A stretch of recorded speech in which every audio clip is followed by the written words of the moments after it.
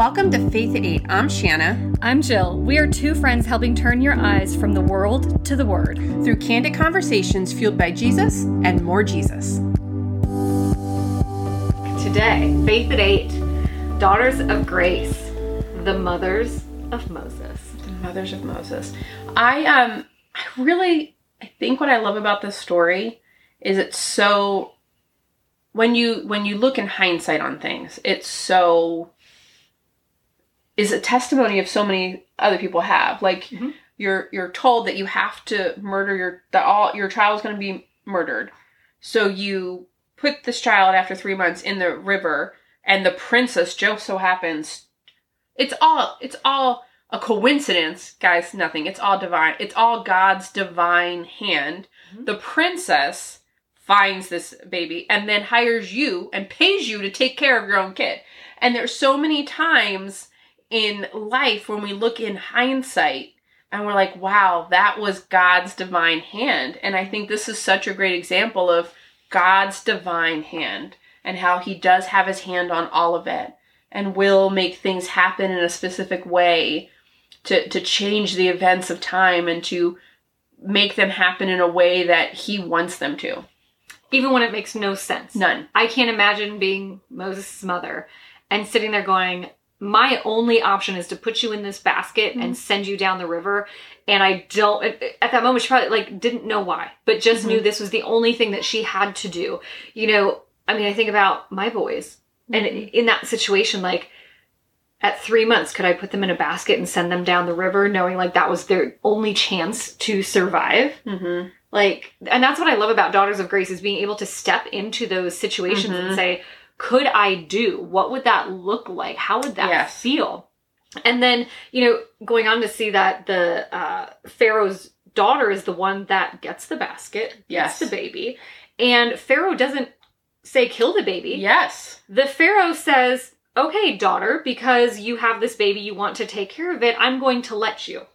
Which to me, but you just said you need all of the Hebrew males to be killed, but this one you're going to make an exception for. Yeah. If you're not thinking God and this is the divine plan, you got to step back and be hang on a second. Yeah. Why wouldn't he have taken that one out too? Was it a love of his daughter? Was it, what, all of these things that could have been going through his mind, but at the end of the day, it was God that had this plan. Yes. And I really love the words they used here. Precious gift from God. Children are a precious gift from God because our society no longer looks at children that way. Yeah. And we could get into real in-depth stuff, but even the culture of I have to drink to get through parenting. I need a glass of wine at the end of the day because that's the only thing how I survive parenting. Or, in the outside the homeschool, I could never homeschool my kids. And guys, I was someone that said it. I could never homeschool my kids. I don't know if I like them enough to spend all day. I need to miss them. And that is just so untrue. Mm-hmm. Children are a blessing. It tells us in the Bible, my children are a blessing from God. And there are a lot of women out there that wish they had them and don't. And yet we as mothers have now, there's this whole culture of motherhood of that motherhood isn't enough and you need to be all these other things. So you can't just be a mom, or it is just being a mom. You also have in the culture of you do need to do all these other things to survive it, of, oh no, it's me first and then my children. Mm-hmm. And yes, we need to be good stewards of ourselves, but it also tells in the Bible that we need to deprive ourselves. And so, the self-control of what motherhood is and caring for someone above yourself. I'm sorry, but when you nurse a child, it is not good. It doesn't feel good. It hurts when you first start. Your breasts are not where they're meant to be anymore. The girls start visiting your belly button instead of your neck. All these things happen, but you sacrifice all of that for the blessing that God has given you. And yet culture is telling us that motherhood is a burden.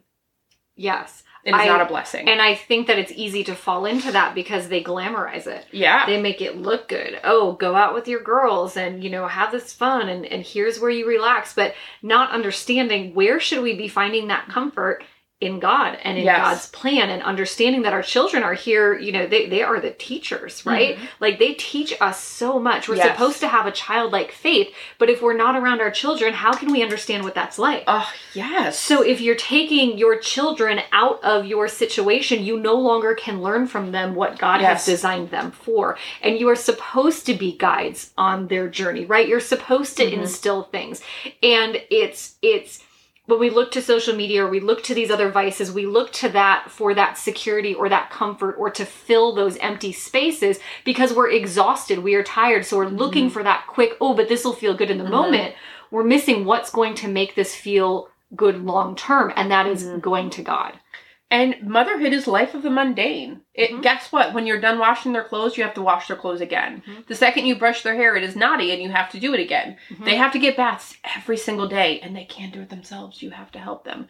They want chicken nuggets every single day and you have to have the conversation about how chicken nuggets does not a meal make. And it's repetitive. It is mundane being a parent. And I hear a lot we're millennials, but this next generation, I hear, I'm not going to change anything about my life once I have kids. Like, I'll just have my parents watch them, and I am not going to give up any part of my life. And I think it's interesting that people see it as giving something up. Right. Instead of gaining something. I changed when I became a mom. I changed. There were things that I gave up, but it was for a greater blessing. My children are a greater blessing than my 20s when I had time freedom. Like, children take away my time freedom. But what I gain by giving them my time instead of necessarily doing some things that I prefer to do is a greater blessing than going and getting a pedicure. Like, the pedicure fades and I gotta go get another one. But the time with my children and oftentimes even playing board games, things that are mundane, and it's not just about a priest. No, I don't think he's a priest. I think he's Catholic. We talk about quality time over quantity time. And he's like, and we discount quantity time. Just being in the presence of your children every day is a blessing. And those oftentimes are the memories. I remember my pop-up, he passed away many, many years ago. But I remember this one time, my mom was somewhere, that's grandmother, if you're not from the Northeast. She was somewhere and was with my pop-up, grandfather for Northeasterners. And we were watching this movie, and I can't remember the movie off the top of my head right now, but it was about it wasn't the Titanic, but it was about a boat sinking. And I will tell you that one day we spent together all day, and it's storming outside, and we're watching this ship sink because of a storm, and it felt very real. I remember that on and on and on again. And it was it wasn't quality. It wasn't like we were doing something amazing adventure, but it is the quantity that we remember. It is the mundane. It is the day in and day out that we remember. There are things about my parents.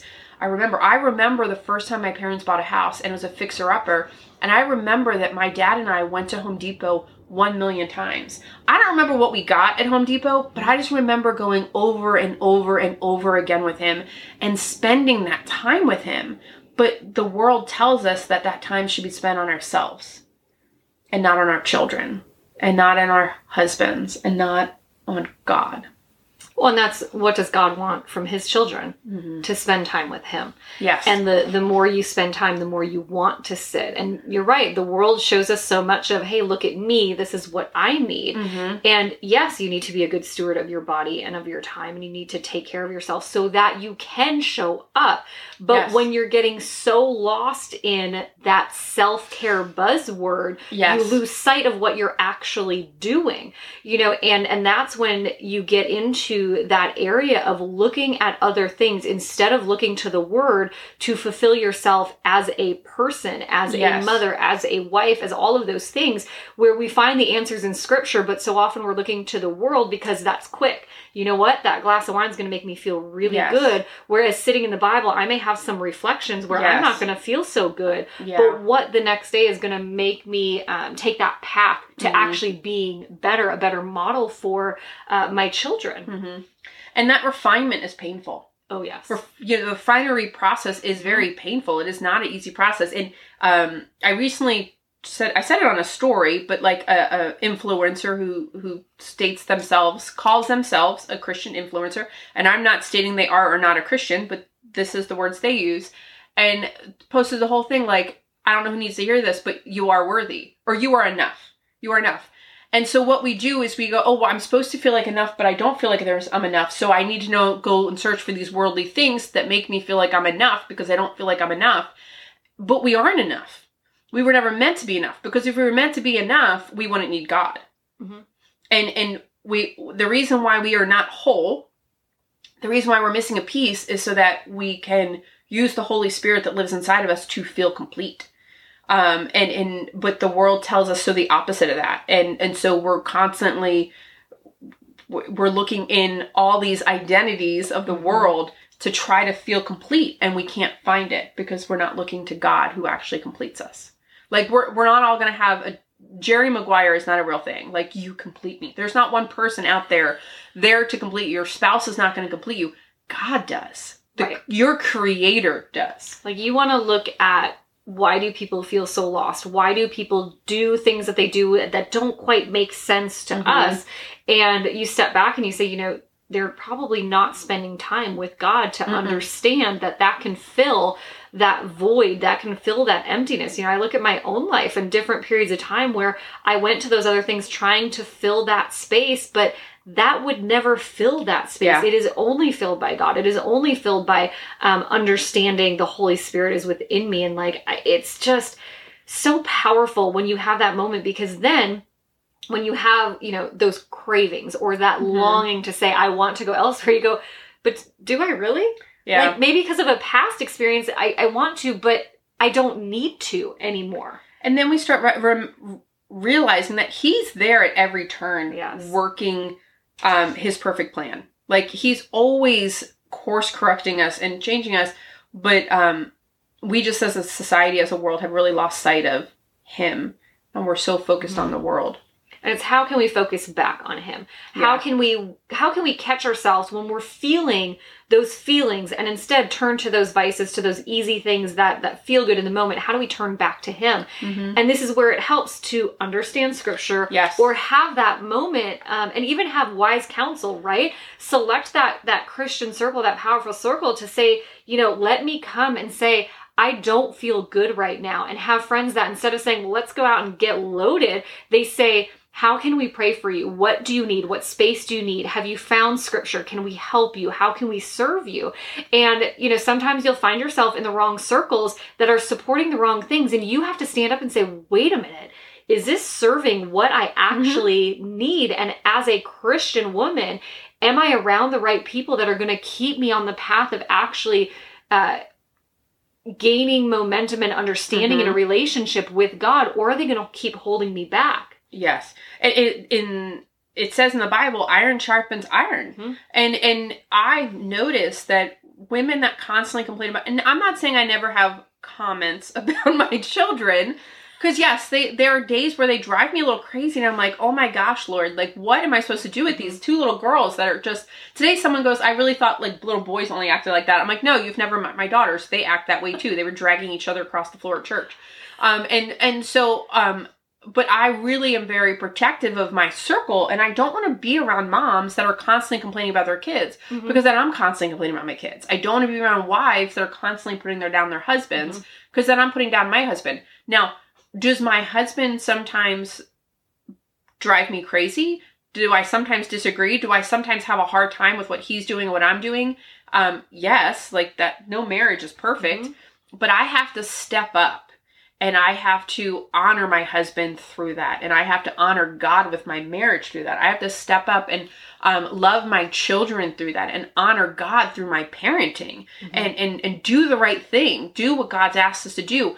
And it's a lot easier to do that when you have other women around you also modeling that, also trying to do the right thing, trying to step up and fulfill God's plan for their life and walk out a Christian worldview. Yep.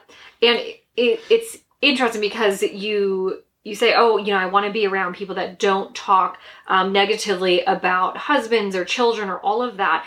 You need a safe space that when you say, listen, I'm having this problem being a mother, with my children, with my husband, that counsel that is around you knows the knows to go to scripture. Yes. That isn't going to say, well, you know what? Maybe you should just get a divorce. Like that Yes. first thing of, well, you know, that 1 out of 2, like, probably not going to work anyway, so you might as well just call it quits. Yes. Or do you have the people that come in and say, all right, I know that this is tough. I know this is hard. Where are you thinking right now? And how can we support you from a biblical perspective, from that of a Christian? Because we know what biblical marriage is. And Yes. so just because you're annoyed or aggravated, that's not the end. Mm-hmm. What is it that we can talk about? And so making sure that you're around people that will give that type of advice and that direction is really important. And to be honest, that is a rarity. Yes. Not trying not to give away too much information to...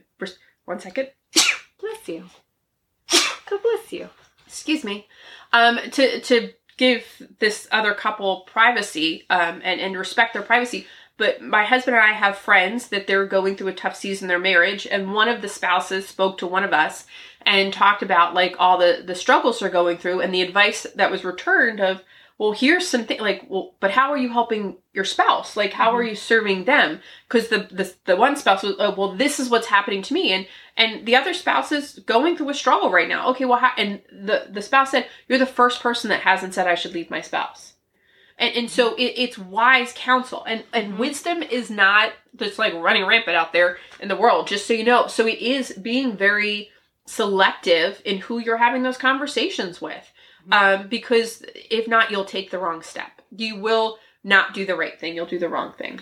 Because you'll hear and you'll say, oh, well, maybe that's what I should do. I've now heard it from 7 people, so maybe this is the direction I should go. Instead of understanding, like, well, hang on a second. Yeah. There can be a different way. And you're right. It's not common to find those people, but the thing is they are out there. And so you may have to go through people and you may have to go through different situations to understand, okay, what advice are they giving me when I come to them with a struggle? And then you say, was this good advice? Was this Christian advice? Was this sound advice? Or was this not? Right. If not, I'm not going to bring to them my struggles. I'm going to ask somebody else and say, okay, let me run them through the same thing. Yes, absolutely. Absolutely. And know that, yes, it's hard, but it's not impossible. Right. Like, it's a challenge, but it's not impossible. And if you seek, you will find. Like, ask God to bring those people into your life. And what kind of advice do you give? Yes. Ooh, reflection moment. Like, are you giving Christian advice? I prefer not to have reflection. No, I'm just kidding. But are you giving Christian advice? Yeah. Is that an area that you can work on? Or if you see somebody struggling and right away you're like, boom, this is exactly what you should do. But you're like, hang on a second. I don't really know if that is Christian. Right. And knowing that when you're in those situations, when you're given the information, when someone's coming to you, you know, you have the opportunity to allow God to use you for his glory. Yes. Like, we talk about that a lot. Like, God uses all things for his glory and you're good, but only if you allow him. Only if you become obedient to what he says. Only if you let the words flowing through your mouth be words that are from the Bible, not necessarily meaning you're quoting the Bible, but be words that resemble the Bible and that are influenced by the word instead of influenced by the world. And one of the powerful prayers that I will pray is, use me, guide me, give me the words that somebody else needs to hear. And taking that focus off of this is me helping them and understanding God is using me to deliver a message. This has nothing to do with my work. This has everything to do with his plan and making sure that I'm honest with where that is coming from. Yeah, we recently had a conversation. So I've been going through a season in my life where I felt very invisible. And I've really felt like I'm the co-star of my own life. Like, I'm not the leading actress. I'm the chubby best friend. And really struggling with that. And as I was working through that, I was really going to God, and he basically told me, I'm making you feel that way because I'm supposed to be the lead in your life. Like, I'm supposed to be the main actor. You are the supporting actor. You are the person supporting this, but you are not the lead. And it's so often in life, we're so focused on how can I get the attention. Like, I want the attention. Like, look what I did. Pat on my back. I am such a good Christian. Best Christian ever. Look what we did this. We did this. It's like the people that you talk to and they tell you how much they tithe and you're like, why are you telling me that? Like, it literally tells in the Bible not to tell people that. But it's like they need that constant recognition, but we're not supposed to look for recognition from the world. Before I read the Bible, I always am praying, God, let whatever I read not boast my pride, but humble me about your magnificence. Let me use it to serve you so that I can bring other people to you. And we should pray before we read the word. And we should be praying those types of prayers, because if not, we will take what we read and we will look for how it benefits us instead of how we learn about him. Yes. And, looking at the mothers of Moses and writing this up, thinking about, there truly were two women that were raising Moses, and the focus wasn't on them. They were just doing as God had guided them. And it was God's work, his plan in play. Yes. And, stepping back, you look at it and you can see these parts of the story, right? Yes. And the co-stars and all of that, but seeing that the main person is always God and his plan. Absolutely. It's good. I like that. Let's close it out. Okay. Dear Heavenly Father, thank you so much for all that you do, Lord. We're so grateful to you. We're so grateful that at every turn you are working our lives, and you're working to make for your perfect plan, Lord. Please use us just as you used the mothers of Moses, to step up and do the right thing so that we can, even though we don't understand the outcome, even though we don't understand what will come next, we can be used for your glory. Allow us to see our children and our spouses as precious gifts, as our perfect provision from you, especially in a climate and in a world where society tells us that they are nothing more than burdens. Allow us to deny ourselves, to be good steward of ourselves, but to deny ourselves all our fleshly desires and to lay them at your feet and to just focus on you and what you have for us and the plan that you have for us, because we know it is perfect. We know that when we do that, we are expanding the kingdom and we are making heaven crowded. Thank you for all that you do, but most importantly, thank you for your one and only Son, Jesus Christ, who died on the cross for us, even though we didn't deserve it then and we don't deserve it now. And it is in his name that we pray. Amen.